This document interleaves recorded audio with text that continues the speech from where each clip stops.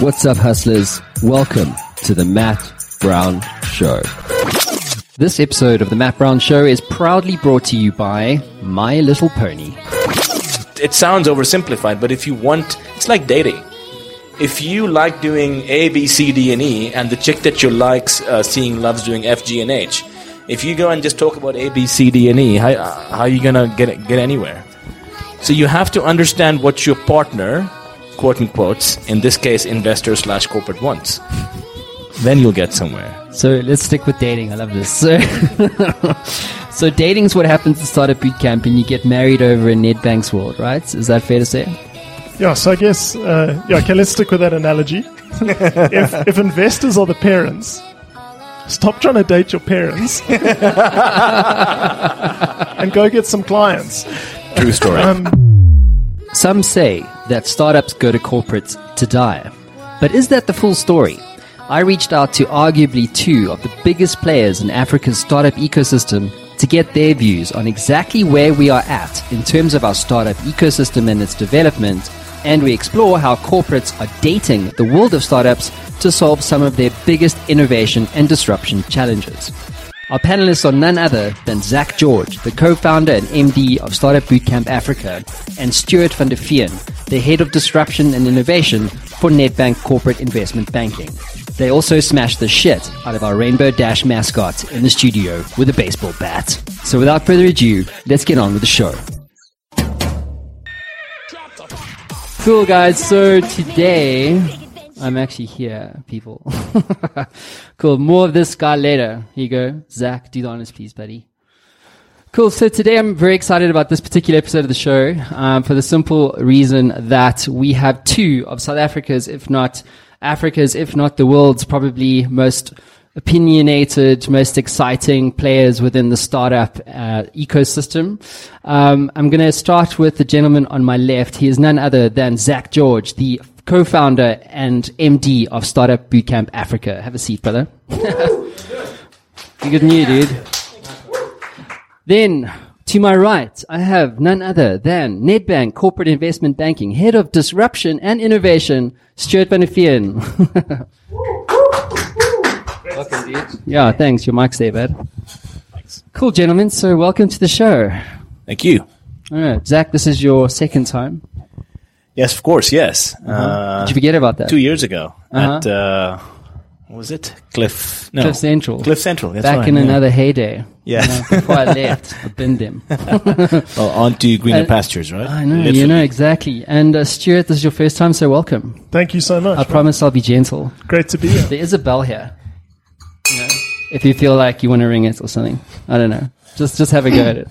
Cool. So today we're going to talk about startups, right? And so startups are one of the most exciting kind of spaces within, you know, entrepreneurship and more broadly business in the world. And so today we're going to really just explore a few things. We're going to start off with the startup ecosystem. We're going to look at kind of like where we're currently at. I mean, you guys are just doing such amazing things, and I'll dive into P&P and the work that you're doing with that. It's a US accelerator, right? Correct. Okay, cool. And then we're going to just talk about a whole bunch of rad shit in this space. So it's all tech, it's all startups, it's going to blow your mind. Okay, cool. Sure, cool. So let's get the show on the road. So let's talk about the startup ecosystem, right? So obviously it's fraught with problems locally. How would you describe where the startup ecosystem is at? And I want to start with you, Zach. How would you describe it today? Is this South Africa specifically? Yeah. Okay. If you'd asked me this question when I came here to South Africa 8 years ago, I'd give you a very dismal answer. And you can measure startup ecosystem sort of movements by the total amount of entrepreneurial activity as a percentage of GDP.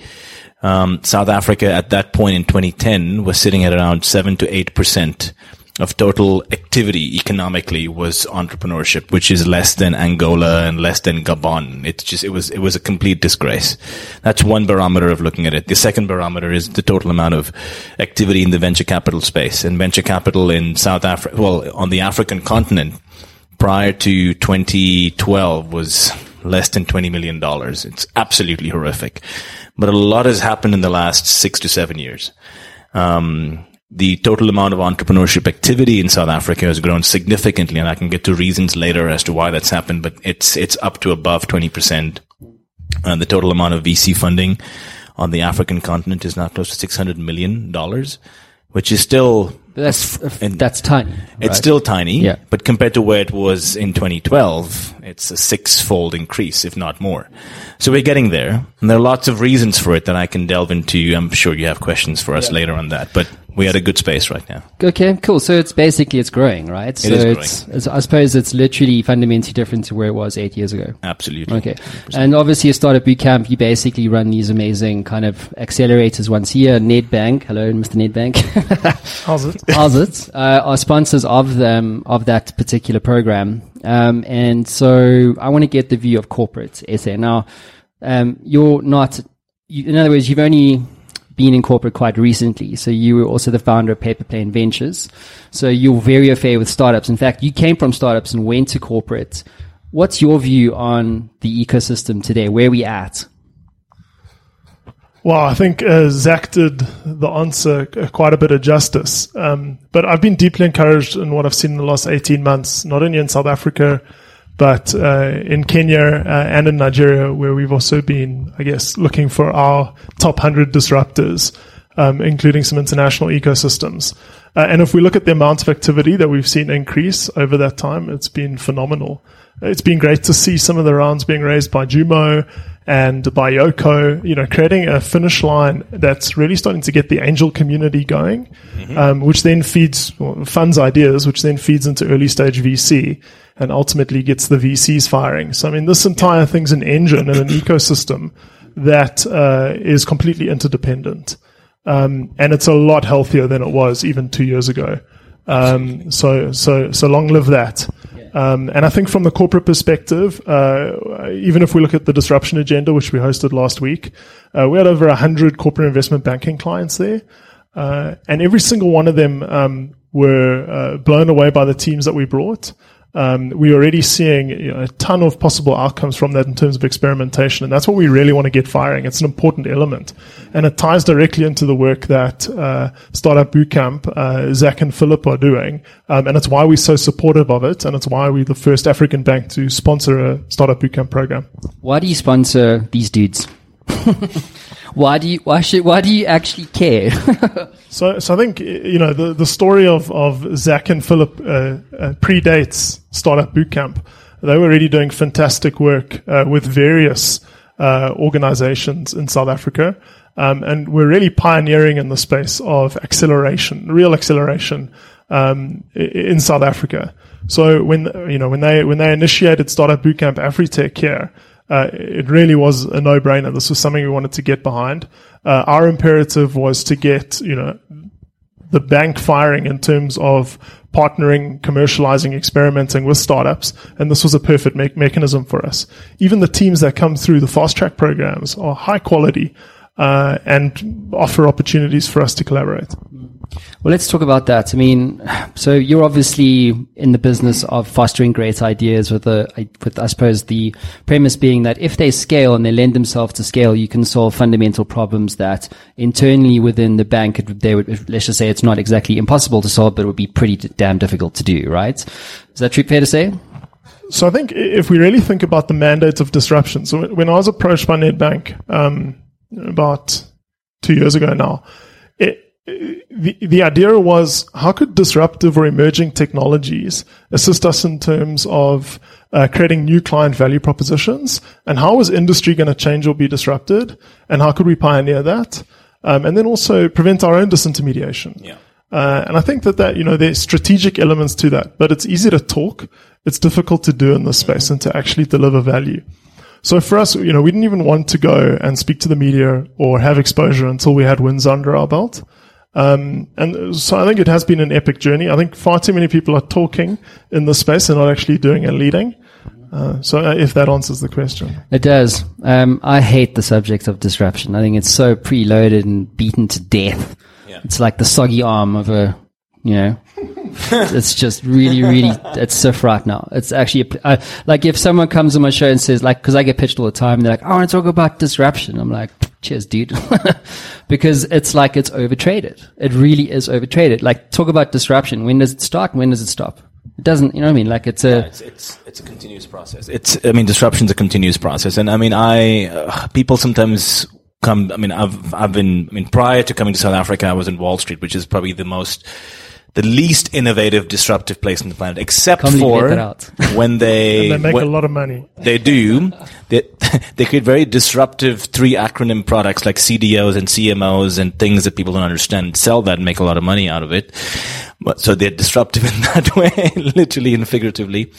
But the point I'm trying to make here is you don't need to be creating something entirely new. You can, if you look at the S&P 500 over the last 20 years, and you look at the companies that have added the most amount of value from a pure return perspective, those are companies that haven't changed products often, but have changed business models.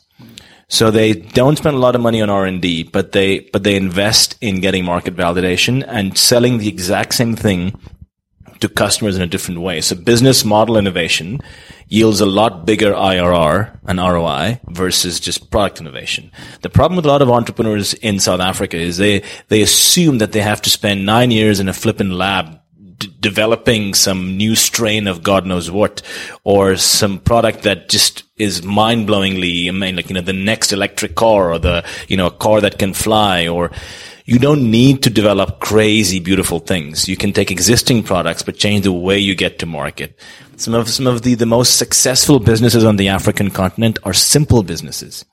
Flutterwave, Jumia, Sendy, Twiga. Twiga just links farmers with retailers and cuts out the middlemen. They're valued at close to $60 million in less than 3 years.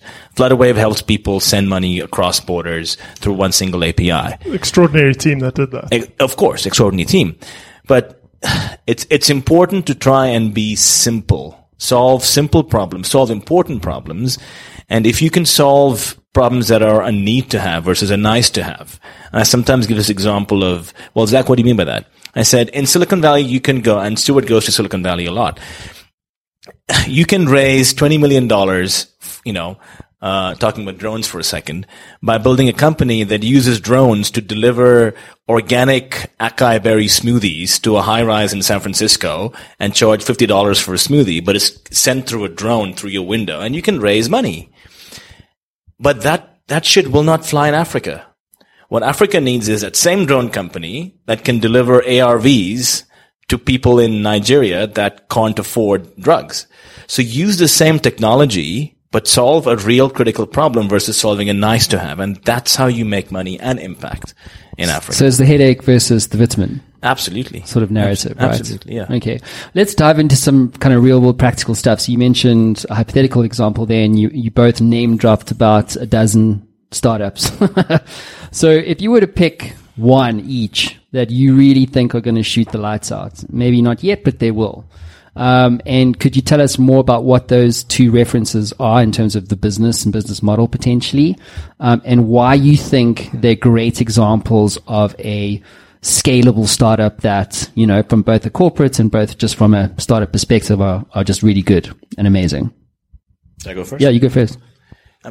This is a very tough question for me because I personally, outside of Startup Bootcamp, have invested in close to 15 tech startups, and it's very hard for me to pick from my children, if I want to call that that way. And so we've invested in close to 30 companies over the last 6 years. I think all of them are going to be incredible and are going to be, disruptors and scaling globally. But if you were to ask me to pick just one, let me talk about two. I'm putting you on the spot. If it's one, there's a company in our current cohort called mPost. And what they do is beautiful. Yeah, why do great you love company. It? Why are you jumping in? Is this one of yours? Is it? Okay, we'll come back to you in a sec. Yeah. Go ahead, Zach. Sorry to interrupt. And they're actually sitting at, NetBank's considering something with them. I can't say it publicly. Considering. Do you want to talk about that later? mPost is a company. What they do is very simple. About 90% of people across the African continent do not have physical addresses. They live in parts of the continent, be it rural or peri-urban areas that don't have physical addresses. Now, you may not think that that's a big problem, but if you're a business like an insurance company, a retailer, or a bank, and you have to ship something as simple as a bank card or an insurance policy or deliver a product through an e-commerce web platform, that person cannot receive their product. So as a result, they are excluded from any sort of commerce whatsoever. Now imagine if there was a way in which you could digitize a postbox. And like what is latitude and longitude sort of thing? Not even that. So people have tried that. So in the States and in Europe, you've had the whole, three words. Was it 3 words or 3 short words or whatever? That is, again, if there are proper satellite GPS coordinates for where you live. But what happens if you live in rural Kenya where there isn't enough phone signal and coverage? So above and beyond that, everyone has a cell phone number. Everyone in East Africa, a starting point, uses mobile money, right? There are post boxes. There are 683 post boxes or post offices all over Kenya. I'm just talking about one country, and imagine how it can scale. So what this startup mPost has done is they've taken your cell phone number together with your zip code and created a virtual address that is registered with the closest post office to you. So if I live in a street somewhere that has no physical address, but the closest post office is the Nairobi post office, I sign up on mPost with my mobile number. Because I'm on mobile money, they can cross-verify that I am the owner of that account because MTN or Airtel has my details, or M-Pesa. So I am who I say I am. I have a package delivered to me. The address says Vusi Indala 075-658-4189-00100 Nairobi, Kenya. My package gets delivered to that post office. When it gets collected by the postal attendant, he looks at the number. Oh, that's an mPost customer. Goes onto his laptop, clicks a button, a QR code gets generated immediately. That QR code then gets printed, gets stuck onto the parcel. An SMS gets sent, either if it's a feature phone or if it's a short code, to the recipient saying, you have a package, and this is your unique reference number. When do you want to pick it up? A, do you want to pick it up in person, or do you want to have it delivered to you? If you pick it up in person, come with your ID, and then number here, here's your post. If you want to have it picked up, there's a courier company that will deliver it to you at an extra cost. Are you feeling lonely on your entrepreneurial journey? Well, it doesn't need to be that way. Check out the Daily Hustle Telegram group powered by The Matt Brown Show and connect with other hustlers from around the world. Now, all of a sudden, you have hundreds of thousands of people that can pick up stuff from cards to insurance policies, and you'd think that this would be a great value add to people. But who benefits more from this from a financial perspective? It's the banks, the insurance companies, the retailers, Jumia. I mean, it is insane. Suddenly, an entire continent is formally inducted into commerce. Because in the emerging world. In the emerging world. So this could sail to Brazil, to India, but it started off small. So what I love about these guys is they started off in their hometown of Kenya, working with the mobile operators and the postal unions. They have an agreement with the International Union of Post Offices. I think it's UIP or IUP.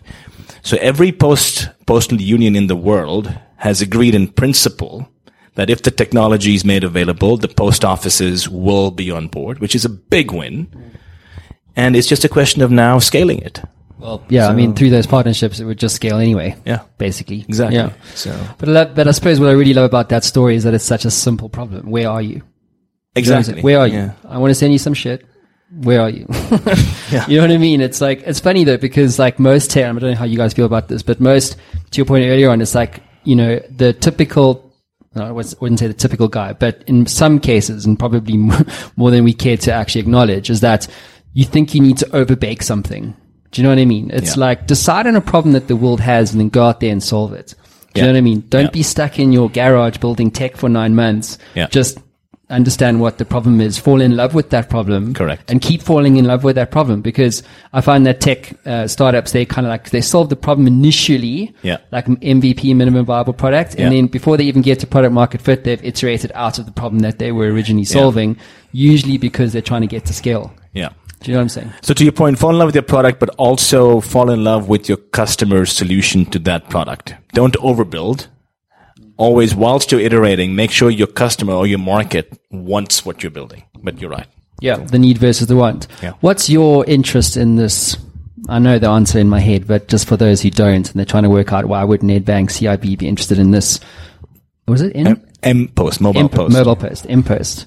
Well, I think like what Zach said, it opens up entire previously underserved or non-served populations, not only in South Africa for inclusion, but across the continents and the emerging world.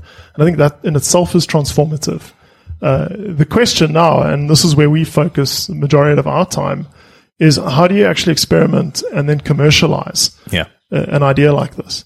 Or in this case, a product. How do you make this lovable, and how do you scale it and make it the de facto mechanism to actually solve some of these challenges? And where it can't solve those challenges, what else do you need to plug in to accelerate those strategic imperatives? Yeah. Well, let's explore that, if you don't mind, for a second. Like, how does one do that? So you've got an interesting startup that's definitely scale ready, that needs a partner like a Nedbank CIB who banks big retailers, the biggest in Africa. And so through you, if you have those existing relationships, if you can work out the commercial model and all that kind of cool stuff, like, how do you exactly look at M-Post and go, right? Yeah, so I think this is a good time for me to explain what it is we do, because I agree with you. I think the word disruption is very overused, but it has a very specific meaning to us, and it's very positive. So effectively, when we initiated 18 months ago, we wanted to be hyper-focused to really make an impact in this space and to prove that it was possible to go through these phases. So first of all, every 6 months we identify 100 global disruptors. We look across San Francisco Bay Area, London, Lagos, Nairobi, Cape Town, Johannesburg. And those 100 disruptors fit around the core thesis that if we can compute our clients' operations, or their realities as we call it, we can perfectly serve them through the interpretation of financial services and products. We're a bank. We're working out how to build financial services IP in this space. And I'll give you an example now. So we think about it in terms of 4 layers: satellite imagery, drone imagery, fixed video imagery, and sensors. And I'll come back to the example now. We then identify 12 collaborations across our group. So retail, business banking, wealth and insurance, corporate and investment banking. And then we take 6 of those through to experimentation phase in corporate and investment banking every 6 months, and 1 through to commercialization on a rolling basis to drive it home. And that's where we scale. And then our final objective is on the venture capital side to plug into global and local venture capital deal flow. And in that, of those 100 disruptors, we table 20 every 6 months. And we take 6 through our pre-investment committee and 3 through our investment committee. And if we drive this like a machine or like a science, you get much better results. So, I mean, the example I often bring up is the work we've done with Aerobotics. So this is a team who build precision farming tools on top of drone and satellite imagery for tree crops specifically. For us, the strategic imperative was, how do we disrupt inside of tree crop and agricultural space? Now, the precision farming tools they build in terms of looking at tree height, canopy health and size, but also getting to yield mapping is incredibly useful for our clients and for de-risking on our front. But where it really starts to get interesting is as you get to yield mapping times forward price to get to future cash flows, and you have an underlying biological asset valuation, you can actually change the paradigm of lending in the agri-space, or insurance in the agri-space. Yeah. Because for the first time ever, you're not de-risking by lending to a cooperative or at the aggregate level, but you can de-risk by lending to an individual tree. Now, this is information we've never had. A tree or a farmer, like an actual tree? An actual tree. Now, this is information we've never had, right? Now, think about this in terms of scaling globally to small-scale farmers. It's completely applicable. Of course, it's going to take time to iterate, to experiment, and to get there, and to get the commercials working. But the fact remains is, we've been a fantastic scale partner for Aerobotics. We led their Series A. Ag Funder from San Francisco joined. They've got very exciting leads in the United States and in Europe. And this is a South African startup that's impacting globally. South African farmers are some of the highest users of commercialized drones in the world. Just think about that. That's mind-blowing. And that's from startup community. Yeah. It's beautiful. That's absolutely. And Startup Bootcamp's program in IoT, not in South Africa, but in Europe, was the accelerator that Aerobotics went through. Mm-hmm. So our global company has an equity stake in them as well, which never hurts, I suppose. No, it won't. But let's talk about equity stakes and so forth. So if you're a startup and you go through and you get accepted through your process, and then you wind up going through all the 10 weeks, I think it is, and you wind up doing demo day. So demo day, and jump in if I misunderstand something, but basically there's a room full of investors, of which Stuart is an example. It's investors, corporates, mentors. Okay. Yeah. Stuff Yourself, like that. you'll be there. Yeah, I'll be there. Just to correct that, so we look after deal flow, and then we have Nedbank Venture Capital, which is headed by Junaid Duplessis, an incredibly competent and exciting venture capitalist. Okay, so there's a room full of people and you're pitching your M-Post idea, right? So here's the thing. I get a lot of email from startup founders and so forth, and invariably what happens is this whole question about funding comes up. I had a guy who has a business, I believe it's called Growponics, Declan, I think his name is. He's on my Daily Hustle Telegram group. You should totally go and check it out. But basically he's got a very interesting idea, which is kind of like, I don't know, I want to get into it, but basically he's got a funding problem, right? So you basically give some funding if you are accepted, right? You guys, I imagine, would fund these startups also? Yes or no? We obviously have a specific mandate, and we like to operate in terms of our core thesis, and we like to commercialize with our clients. What does that mean practically? So with Aerobotics, validating through experimentation that there's client value and delight.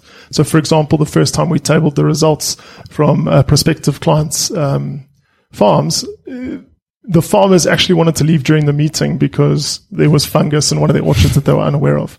Now, for us, it's an immediate validation. There's value in this, right? So how do we double down on that, and how do we take this to everybody? Because these tools are useful. Yeah.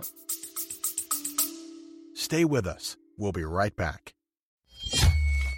Hey there, I know being an entrepreneur can be a very lonely experience. You sometimes get stuck, don't you? Well, if you're like me, being stuck sucks. But what if you could access the minds of over 850 CEOs who have built companies generating billions of dollars in revenue and access all of that knowledge in a fraction of a second? Well, the good news is you can literally do that today. What my team have built is Matt Brown AI. It is trained on all the interviews, over 850 of them that I've done to date, all my books, all the knowledge capital that has been generated over the last 10 years right here on the Matt Brown Show. And you can get access to all of that right now for free. So how do you get access to this? Well, head on over to mattbrownshow.com, and at the top you'll see community. Hit that link, sign up, it's absolutely free, and you'll be given instant access to Matt Brown AI and a community of over 100,000 subscribers.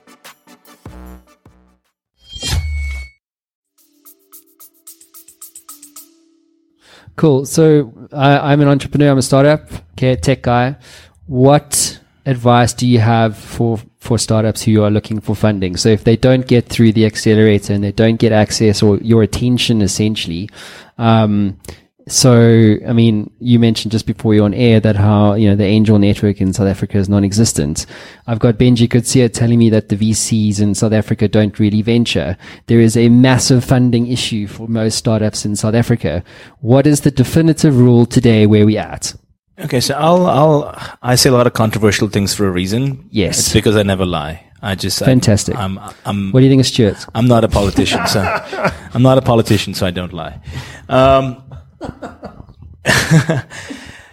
I'm going to caveat that statement and take a few steps back. Not everyone needs funding, right? In fact, I can go out on a limb and say more than 50% of entrepreneurs raise funding for the wrong reasons. They raise funding because it's the convenient thing to do. It's to ask for money. I had someone come to me just 3 days ago saying, hey, I need to raise some money. Weed is legal now, and I'm building a platform where buyers and sellers of weed can meet, and I can take a cut, a house of money for it. I've seen so many people that want to do amazing things, and they assume that they can raise money from other people. The first question you got to ask yourself is, would you mortgage your house? Would you sell everything you had and put it into your venture? Everything you had. If the answer is not a resounding yes, you should never ask anyone for funding because you don't believe in that idea good enough and understand the product market fit for anyone to even look at the need for funding. You can fund a lot of your work without having to raise a single cent in capital. There are a lot of things that you can do. There's supply-based finance, there's consumer finance, there's pre-funding of ventures. In certain cases, you can go and take out loans. You can bootstrap yourself before you get to a certain point. A lot of people raise fundings because they think it's the right thing to do. Number two, you have to figure out the simple concept of asset liability matching. It's what you learn in Accounting 101, right? If you're raising funding towards something like R&D, right, you cannot go to the debt capital markets or to a VC that is looking to fund scale and growth. If you're building a really cool tech product that needs a lot of research and development input into it, you go to the IDC, to TIA, to CEDA. I'm sure people on watching this know what these entities are. So you have to figure out who funds what. A lot of VCs, and to Benji's point, and I know Benji quite well, a lot of VCs get really annoyed and frustrated by how little research startups do on them before coming to them. I mean, I can go out on a limb and say Knife Capital probably does less than 2% of its deals are inbound requests. It's outbound. They would actually be high. that would be. I mean, like in fact, don't look at email. Knife Capital told me 2 days ago that they've only funded one company that's been inbound, and that was Data Profit, and that was a very specific channel. So, if you're a startup founder, do some research on the VC funds and the angels and the networks that you're talking to, because you cannot approach everyone with the same story. If a company says we invest in early stage, post MVP fintech companies, and you happen to be a later stage ag tech company, don't be surprised if you get a no, because you haven't done your bloody homework. So that's one part of it. There are a lot of other things, but I'm just saying, if you have the right product market fit and an investor's mandate fits what you do, there is a much greater likelihood of you being, going through investment committees and passing things. So think like an investor if you want to get money from an investor. Think like a corporate if you want to work with a corporate. More often than not, entrepreneurs think like entrepreneurs. It's like, I don't know, it's just, it's simple. It sounds oversimplified, but if you want, it's like dating.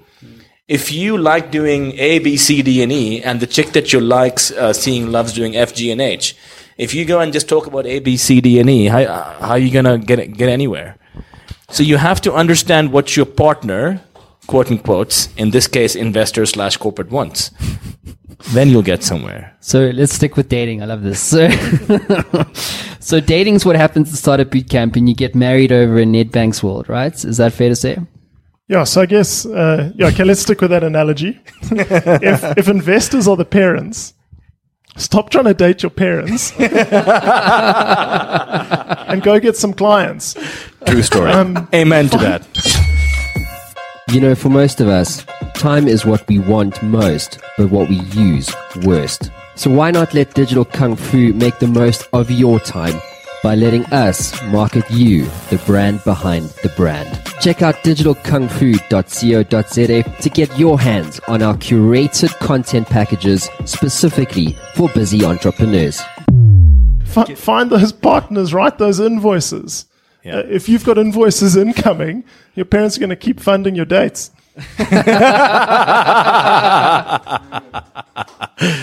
True story. Love it. Drum roll that shit. Ring the bell, Zach. Just do it, dude. That's amazing.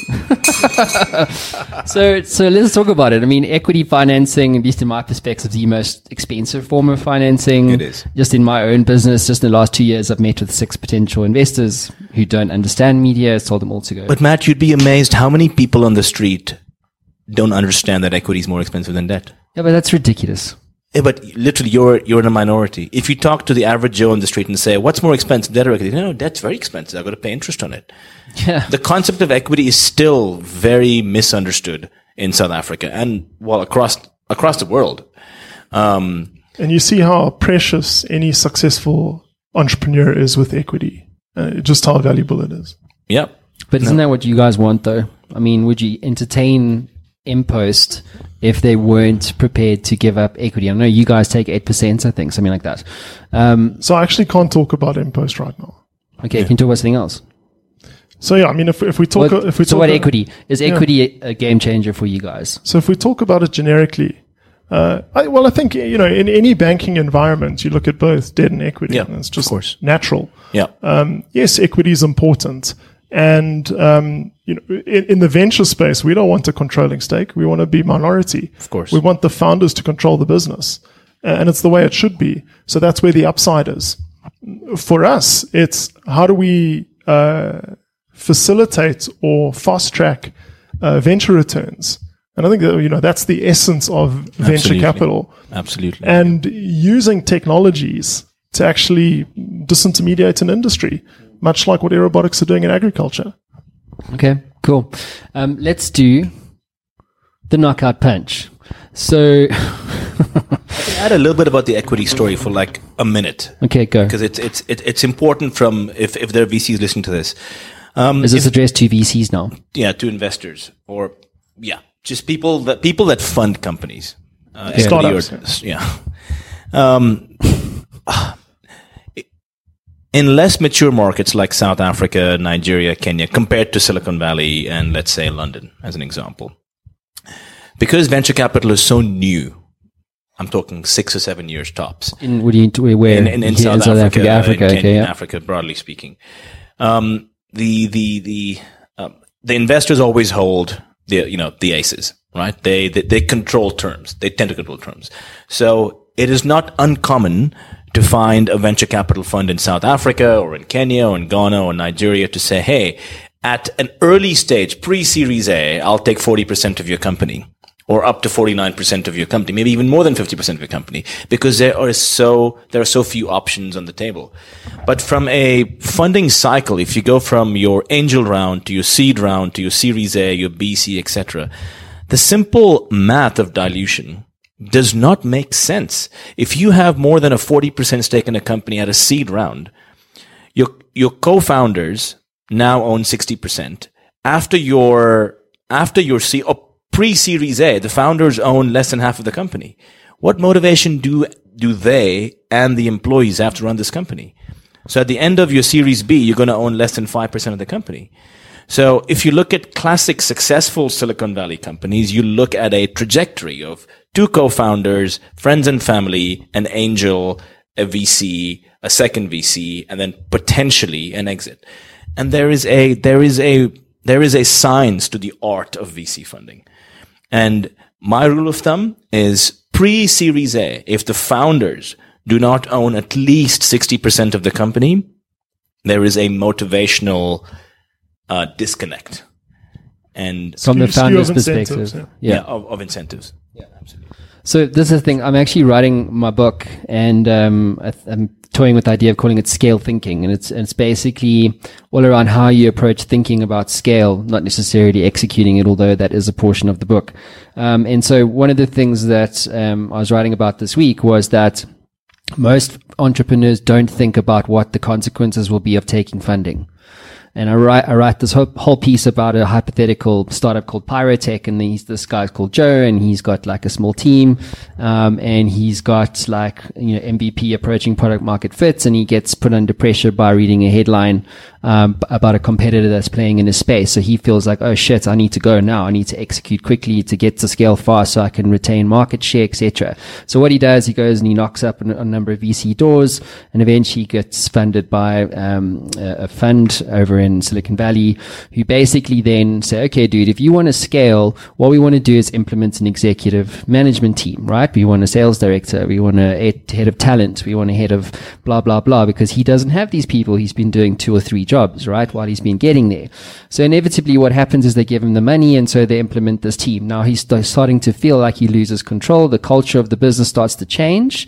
And so people that were on the founding team start to come to him, they start to complain, but he can't really do anything. His hands are tied because his backers want a 20x return on their capital. So inevitably what happens is the business starts to scale, but then in the pursuit of scale, they go after a different market. And inevitably what happens is Joe is not the right CEO anymore. His shares have been diluted. In other words, to found a company, you have to be a particular type of CEO. If you want to have or run $100 million company, that's a different dude with a different skill set, right? And so what happens is, Yeah, exactly. And so what happens is, and this, by the way, this isn't a hypothetical story. This happens all the time. Yeah, of course. Yeah. This is a real thing. Yeah, of course. And so he loses his company, all because he was impatient about taking funding. Do you know what I mean? And it was an interesting story about how you think about the consequences of taking funding, because you don't necessarily need to do it. It's a Silicon Valley driven narrative that in many instances is bullshit, right? Because for every headline that you read on TechCrunch, XYZ found a startup raises $25 million, as bike sharing battle heats up or whatever. For every one of those, there's hundreds of thousands of crushed dreams of founders who didn't make it because they bought into the BS narrative. Stop trying to date your parents. Yeah, exactly, man.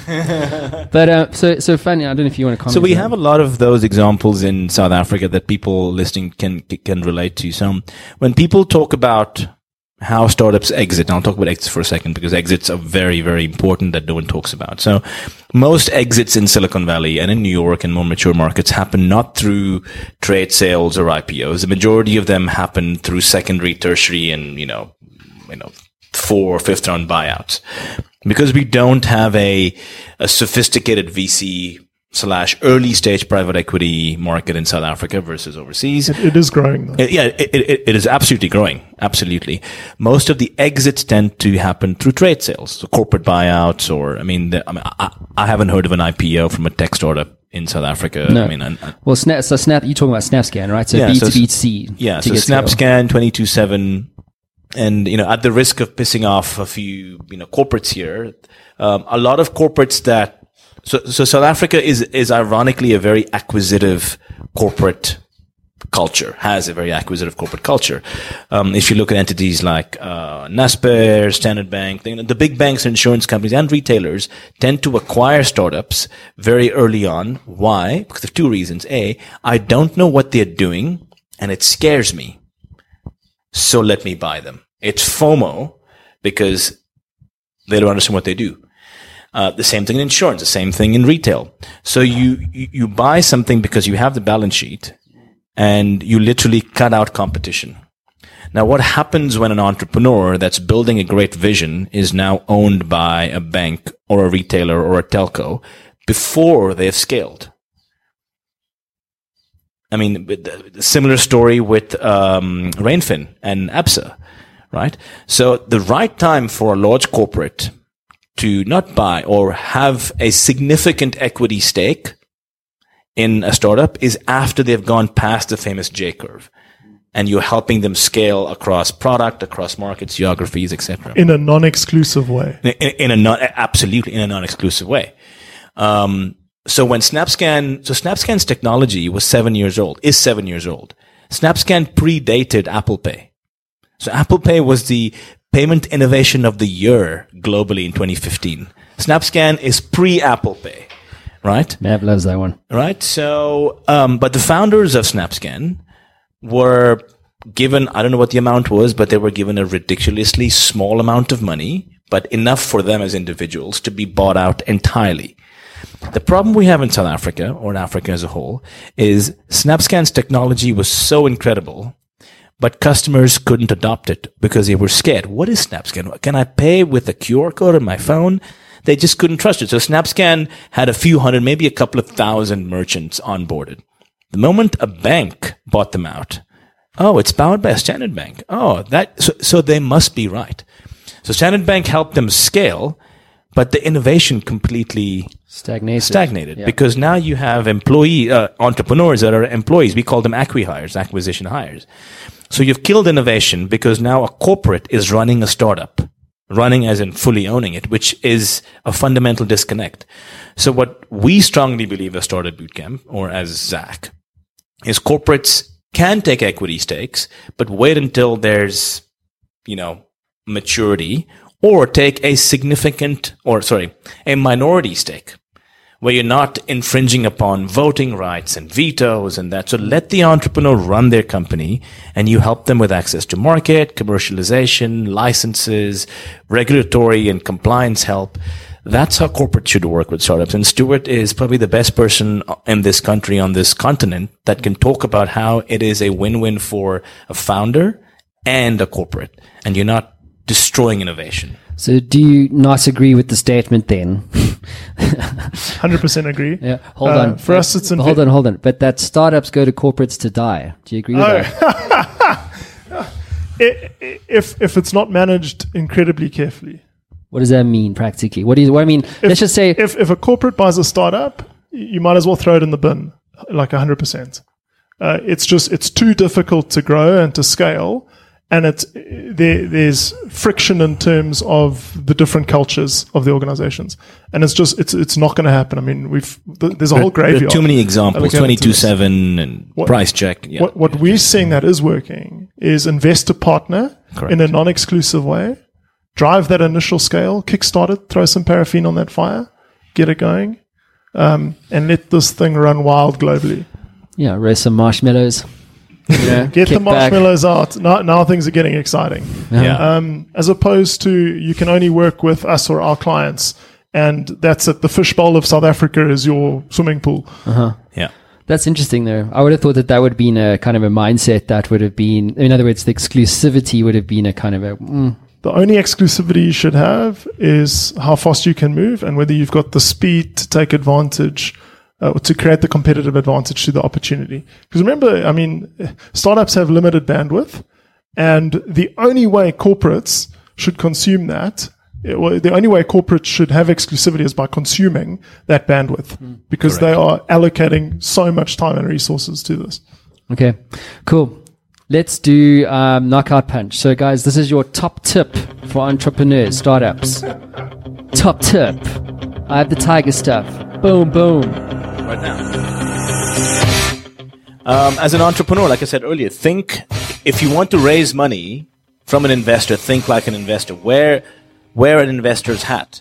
If you want to partner with a corporate, think about how they would benefit from using your technology or your product. Don't think like an entrepreneur. So try not to think the same mindset that you've been used to, and step outside the box and do what others want you to do. Knockout punch from Stuart. Investors should come knocking on your door. Figure that out. Short to the point. Cool. Thanks, Mab, for that. That was rad. So I'm going to play a game with you guys. I've never done this on the show before, so bear with me while I set this shit up. But basically, it's a game of true and false. You're not allowed to look at the computer screen. That's cheating, guys. You have to only look forward at the camera. So, so I'm going to read a statement to you, and then I want your views about just simply true or false. I want you to lead with that, and then if you feel like explaining your answers, by all means, do Both that. of us together. Yeah. Okay. Here we go. Number one: startups have a gender problem. True or false? True. True. Oh, yes. Correct answer. We need more female entrepreneurs and startup founders like Benji. True. True, and Benji's awesome. Cool. 8 out of 10 startups fail within the first year. True. Is this in South Africa? Globally. False. It's tough. I'm going to say true, but Really? I don't know. 8 out of 10 startups.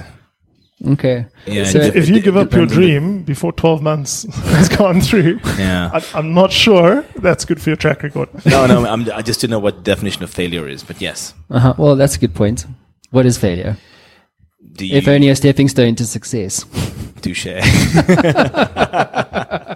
So the actual answer is that 8 out of 10 companies not only survived the first year, but half of them are still in business by the end of year 5. That's a US stat. I would say, though, locally, given what we have to deal with here in South Africa, god damn, is that number is actually, or that statement, 8 out of 10 is actually true.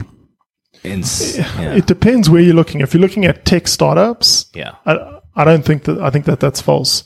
Really? And I think South African entrepreneurs have a lot of grit, and I think our market's small, and people realize that there's credibility at stake. I'm not going to say who it is. We've just engaged with a team, and everything was hunky dory. And then we got an email: "We've gone out of business. Cheers!" And that's exactly what they sent to all their staff. That's just not a scenario that I think we'd see here. Okay, cool. Next one. You don't need a great idea or plan. False. False. Why? How could you do anything in life without planning?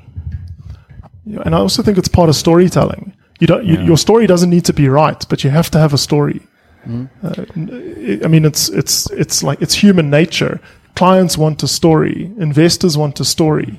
If you don't have a plan around what you're doing and there's no story, it's honestly, it most likely looks hopeless. Yeah. So what about the instance, because I can attest to this. I mean, I've founded 9 startups, right? 6 of those bit the dust in a major way. And so I can tell you that the ones that succeeded, even like Digital Kung Fu is a different business, same brand, but entirely different business because I had to solve a different problem in order for that business to survive. So in other words, when you start out, you're looking to solve A. But A, in other words, I love the statement where it's like there might be a gap in the market, but is there a market in the gap? Yep. So you go out there and you think that there's a gap in the market. You turn on and go, oh shit, there isn't actually a gap for podcasts only. So now we have to do all sorts of media, right? Just because the market doesn't scale for that particular thing. But you had a story. You had a story. Yeah, and you had a plan. Yeah, totally. Yeah. But your question was startups fail without any idea or plan. That is false. If you're literally playing roulette, or you're having, Zach, what did you do at Startup Bootcamp if it was fast track day and somebody came up and said, we have no idea or plan, but you can back us?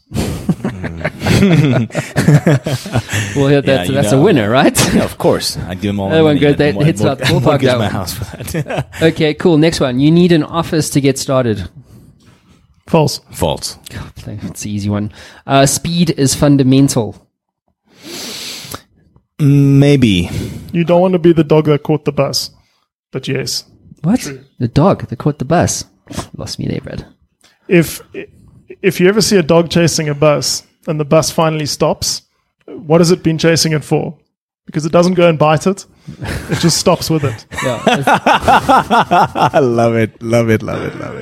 Is that similar to like the kitten and the ball of wool thing? When you like take it away, it gets interested, but when you give it to the kitten, it dies. I've never heard that one. Have you not really? Jeez, that goes back to our dating analogy. You know, if you play hard to get, they stay interested. Never had that in your life? No? Well, I'm happily married. Okay, cool. You get to be your own boss. True or false? What's the question again? If you get to be your own boss. If you're a startup founder. Yes. False. False. Okay, why? Because eventually you're at the mercy of your clients and your investors. And your clients should be your boss. Your clients should be your boss, exactly. Cool, love that. Spot That talks to mindset. Okay, grow your startup before you grow your brand. This is actually a contentious one. I've got 2 views on this. Don't you have a stake in the fire? This is true. Put the marshmallows down, dude. I think you've got to very carefully balance this. Yeah. You don't want to build a brand with no credibility because you're just going to erode trust. Correct. I think you want to have demonstrated wins that you talk about. I think there are enough talkers in this space, not only in South Africa, but globally. Call them tech bros. We need more doers and leaders, and then we can talk around that. Okay. I agree. Yeah? Yeah. You agree with that one? Mm-hmm. It's good because I try and stay away from startups, actually, in the context of, offering them branded content and helping them build their brand, because they're so busy trying to build tech and just to solve the business, business model stuff, that they don't actually care about their brand. And so, in fact, it's not that. They do care, but they just don't care at that time. The only exception to this rule that I can say, which is a little cheeky, but it happens all the time, is if you're a serial entrepreneur that's had several companies that have done exceptionally well, you can get away with building a brand for your 5th or 6th or 7th startup without having a perfect product, because people just trust that you will make it happen. I'll second that, but you need to know where all the landmines are. Correct. Mm-hmm. And then you're putting a lot of pressure on. Yeah. Okay, cool. Next one, focus on product market fit. Yes. True. True. Paused a lot there, hey? There are a couple of other things that are very important to focus on as well. Okay, go. What are they? Well, I think first of all, I honestly don't think enough teams consider what clients actually need up front. And I think that psychology should be the center of everything that you're doing. In terms of product market fit, it sounds really quite generic. If we see like some of the best teams coming out, they focus on a niche and then grow out from there. They know one client and they know that client unbelievably well. And so I would argue that that's more important than product market fit. Yeah. Okay, last one. Don't wait for the right moment. True or false? I'm assuming this is in the context of starting. Yeah, I'd say true, because there are two sides to the story. You can either build a perfect product, which is what Google did. You know, I mean, how many of you have heard of Ask Jeeves and Lycos and these old search engines? And Google waited until they had the perfect search algorithm, right? And they won. So Google waited. They had the best algorithm, and then they won. But there are, for every Google, there are hundreds of people that just went to market first, hit the road running, and then iterated after that. So it's a tricky one. To me, it's not a straight true or false question. It depends on the market. Timing is one of the most important things in the startup success story. Let's talk about timing. Blockchain. Did you just use that word? No, dude. I'm surprised you didn't say AI. Should we talk about AI instead? It's more hot right now. just one thing to the timing piece. I think often... well, this is why I'm talking about timing, because there's no steam in that market anymore. I haven't heard of a single use case, really, that scales. Lots of people say they have one. I think like the psychology of people is often to approach where there's a lot of activity or hype. And it's actually quite baffling, because I mean, if you go try to talk to a famous person in the street, they're going to be like, "Oh, leave me alone." But that same famous person wasn't famous just before, and you weren't trying to talk to them. So try and find value where other people aren't looking. Yeah, I think that is pretty much a life lesson that everybody needs to learn as it goes. Now, the issue of blockchain, right? So if you break it down into its core elements: cryptographically protected, programmable, and automatable money. Now, why on earth you need to buy a Coca-Cola with cryptographically protected, programmable, and automatable money, I will never know. But what I can say is, once we have these data layers fixed and we have machines talking to machines and transacting with machines, you are going to need programmable and automatable money. And that's where I'm excited for this specific layer and these elements. For me, that's where I see the opportunity. I may be wrong, but in terms of practical use cases with commercialization opportunity and value, that's where I see it. And now a word from the Daily Hustle. So the other day, an entrepreneur phones me up and he says, "Listen, Matt, I've been listening to your show, but I want to get your opinion on something. My business is not where it should be, and I want to know from you whether or not I should quit." Now, this is a very difficult question to answer, but I think it's a question that at some point, if you've started a business at any given point in time in your life, that you probably have asked yourself. So how do you answer the question? Well, there's a framework that I work with that I find incredibly valuable, and it's basically comprised of two things. The first thing is vision, and the second thing is growth. So you have to ask yourself, from a vision perspective, are you still in love with the vision? And from a growth perspective, is the business making money? From a personal perspective, are you potentially growing? Now, if your business is not making money, but you're still in love with the vision, then carry on and fix the business problem. If your business is not making money, but you're not in love with the vision, then that is a red flag. Obviously, if your business is not making money and you're not in love with the vision, then you need to pull a plug on that shit immediately. So I hope that framework's been helpful for you guys who are struggling to answer that question. This is Matt signing off, and I'll see you again soon. Ciao. I'd agree. It's if the moment it boils down to blockchain as a store of value versus an actual tradable currency. The moment you look at Bitcoin or Ethereum or any of these cryptocurrencies as tradable entities without an actual store of value, you're bound to lose. If I hear the word ICO again, I actually might just vomit. But Zach, isn't Startup Bootcamp doing an ICO? After rounds and rounds and rounds of diligence, yes, we find companies that are ICOable. So Startup Bootcamp, just one of our portfolio companies in Melbourne, is a renewable energy. So let's talk technical here. ICOs that involves a utility token where a token's value is attributable to a certain utility. In this particular case, the amount of energy saved by using this piece of technology adds value to that digital wallet. That's a utility token. An ICO for a utility token makes perfect sense. The majority of ICOs are service-based, which is dependent on some future value of an asset that gets traded.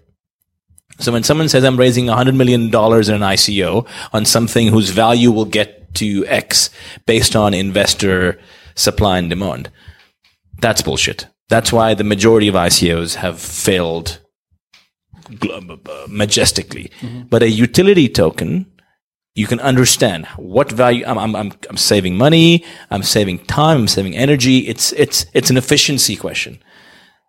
Two different questions. Most ICOs are not utility token based ICOs, and that's a problem that I have. But I think the other issue there is early adopters are, they're the tails, they're the best and the worst. And there are a lot of scammers in this space. And I think a lot of people have been taken for a ride and it's eroded credibility. I think if you look at the underlying technologies, a lot of the technologies aren't new. They're just put together in a different way. Correct. There's the convergence. And there are definitely valuable use cases in that. But it's going to take us a decade to find these. And let's do them systematically and let's build value inside of through the application of this, through experimentation, building credibility and trust, and actually delivering value. I love it. Guys, we're going to move on to our favorite segment of the show, which is the Injustice League. Okay, cool. So, Kumo, if you can grab this laptop. And you can remove this glass. And so it's basically, guys, this is where you're going to end this class here, because you guys are going to start swinging baseball bats. We've got you a stunning prop from our sponsor, which is My Little Pony. Hi, guys. And so this one, what's this one's name again? Rainbow Dash. Rainbow Dash is in the house. Shout out to my 5-year-old. She turns 5 in 2 weeks, and if she sees this, she will be so upset because Rainbow Dash, Daddy. Why did you hit Rainbow Dash, Daddy? So yeah, so cool. So I'm going to ask you guys just to get off your chairs and stand up for me as well for a second, and then can you grab these chairs from us, and I'm going to get out the way here. But so the Injustice League is very much about expressing the injustices that you see in business in the world of startups. And so I'm going to start with Stuart, and because I'm standing closer to you. What is the one injustice that you see in the world of startups right now? Proof of concepts that have no tangible outcome with defined success metrics that will lead to something greater and just consume the time and resources of startups in an unfair way that literally costs them their business. Jeez, this is succinct. Zach? I think it's access to information. A lot of startups have no idea what their competitors are doing, what the industry trends are, what market research is. Market research and competitor analysis is something that most startups have to do, but they have no access to it. Often VCs and angel investors know more about an industry and competitors than they do. So when a startup walks in and say, who are your competitors?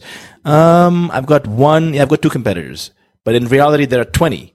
And because the VCs see so many deals, they know the landscape better than an actual founder. So a startup is actually inherently on day one off on the wrong foot because they don't have access to the same information that investors have. Cool. So that's... Love it. Mav, let's roll that My Little Pony audio track there, guys. You can put your mics down for me. And I want you guys to think about this injustice. Let's move this chair out the way here. Thanks very much. I'm going to get out the way completely. This is a piñata and not a real pony. This is not a real pony. We're very much animal rights activists here. But nonetheless, this is not a safe zone for me to be in at this point in the show. So here's your bat, Stuart. And as I want you guys just to think about this injustice. The poor little startup. Shame, man. And these guys that just can't make it rain out there. And I want you to take... on behalf of them and these startups around the world right now, I want you to take your frustration out on this Rainbow Dash My Little Pony. Just go for it, dude. Smash that shit. Oh, that's hilarious. Sorry, all the little kids watching the show. Wait. You got to use your mic. Sorry, to all the children watching the show, we actually love ponies. That is a pony. That is a piñata. Cool. And then I'm just going to get you guys to sign these bats, please. There's a permanent marker there. Mav, if you can grab it for the guys. But I just want to end off the show here with, there you go, with just a few more questions, if you don't mind. And Zach, as soon as you finish signing that bat, I'd love to start with you. By the way, these bats are going to be mounted on the walls from season 1, season 2, once they get fully signed. Well, fuck it. Let's just start with you, Stuart, because you're more interesting right now. But, why do you do what you do? Like, what gets you out of bed in the morning? Yeah, so I think one of the reasons that I accepted the role with Nedbank CIB was specifically to really kickstart this engine and to do at least make a dent in the universe. And I think that we've been able to do that in 18 months. There's still a lot of work to do, but and it's not attributable to us, but we definitely are role players in this in terms of the various stakeholders in the ecosystem. How do we create endpoints or opportunity to get angel investors on board, to get them firing? How do we create exits at the end? How do we actually support the venture capital needs of the ecosystem? And how do we create that entire ecosystem so there's an endpoint? I think a lot of investors in South Africa have been running with no endpoint in sight, and it's good to see that finish line coming, starting to form. And to have played a role and a part in that gets me going, that gets me excited. Sweet, dude. Love it. Zach, what gets you out of bed in the morning, bud? Yeah, I think the fact that there is an alternative way to approach having a positive impact on the economy, and not just through debt, government funding, foundation funding, and pity and charity money. Sadly, a lot of the world is split into two camps. There's the uber capitalistic world that believes that money and commercialization, capitalism controls everything. And then you've got the non-profit world, which is run by the foundations, the big charities, etc., and philanthropy. And one of the reasons why I still live in South Africa, I've been here for the last 8 years, is because there is a way through entrepreneurship, through venture capital, through accelerators, through corporate innovation, open innovation ecosystems where governments, corporate, startups, incubators, accelerators all work together to foster digital talent as a means to create massive impact. And the work that Stuart does, that I do, that we all do as a community, helps create jobs, improve living conditions, and have an indirect effect on the economy in a positive way, arguably a lot more than government grants, nonprofit donations, because when you use technology to scale businesses, the impact is so massive. And technology is the one level playing field that everyone can use. It cuts across race, culture, nation, gender stereotypes, because technology is available and usable by everyone. Cool. So. Guys, just some questions from the audience. Sonal, if you can give us one or two, and then we'll wrap up. Keegan Mike. So we've got a question from Keegan.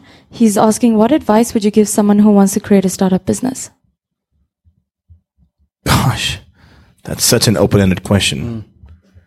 Think about your customers first and whether you're solving an actual problem that the market needs before starting anything. I would say, do you really give a shit about that problem? You know what I mean? Pick something that you really can see yourself doing for 5 years, otherwise don't do it for 5 minutes. And something that you understand, that's in your everyday life. Start there. And you know where the friction points are in your life. Document it, write it down. And then build it out from there. I mean, it's a touche thing, but you say think global, act local. So start from home and then build out. Grow where you planted. Yeah. Local is lacquer. We've got one more question from Bangani. Hi guys, I created a startup business, but it didn't really take off. Do you guys have any advice? Should I give up or should I rethink it? Well, Bangani, why did it fail? Why did your business fail? Was it because there weren't enough customers for it? Did you run out of funding? Did you not make something that someone needed? So, I mean, there's this common thing that people talk about. Okay, so if my y-axis from a math perspective is valuation of my company, and my x-axis is usually time or money, the reality is your x-axis is really validation. If I can find customers that are willing to pay for my product or service, that is the biggest barometer for for the valuation of your company, and not just time or money. You can create a lot of value in 2 weeks, or you could create no value in 9 years. The same thing with money. So it's about validation. Yeah, I mean, there's such limited information there, but just one thing that I always remind people is it takes 10 years to build a business. This is not something you do overnight. Yeah, cool. Guys, thank you so much for your time today. It's been really rad chatting to you guys again. Thanks, man. And, Thank you for having us. Good luck with Startup Bootcamp, dude, and whatever you guys are doing. I'm sure it'll be amazing to watch in the future. Thanks. Awesome. Cheers. Thank you. Thanks, Matt. Thanks for checking out the Matt Brown Show, guys. And if you'd like to get the Kung Fu put in your ninja, check out digitalkungfu.co.za. Ever wanted to become a best-selling author? Well, I'm in the influence business, and I work with business owners and CEOs and business leaders to help them scale their influence. And we do this as a team by helping you to become a best-selling author, sought-after speaker, and industry influencer in only 30 days. My team and I have developed a system that delivers a best-selling book and a launch campaign 300% faster and at 50% less cost than anyone else in North America. This system is incredibly efficient. One of my clients, Haiku, went from a 2% share of voice globally to an 11% share of voice globally in only 7 days. If you'd like more information, head on over to showworksmedia.com for more. That is showworks with an X.com.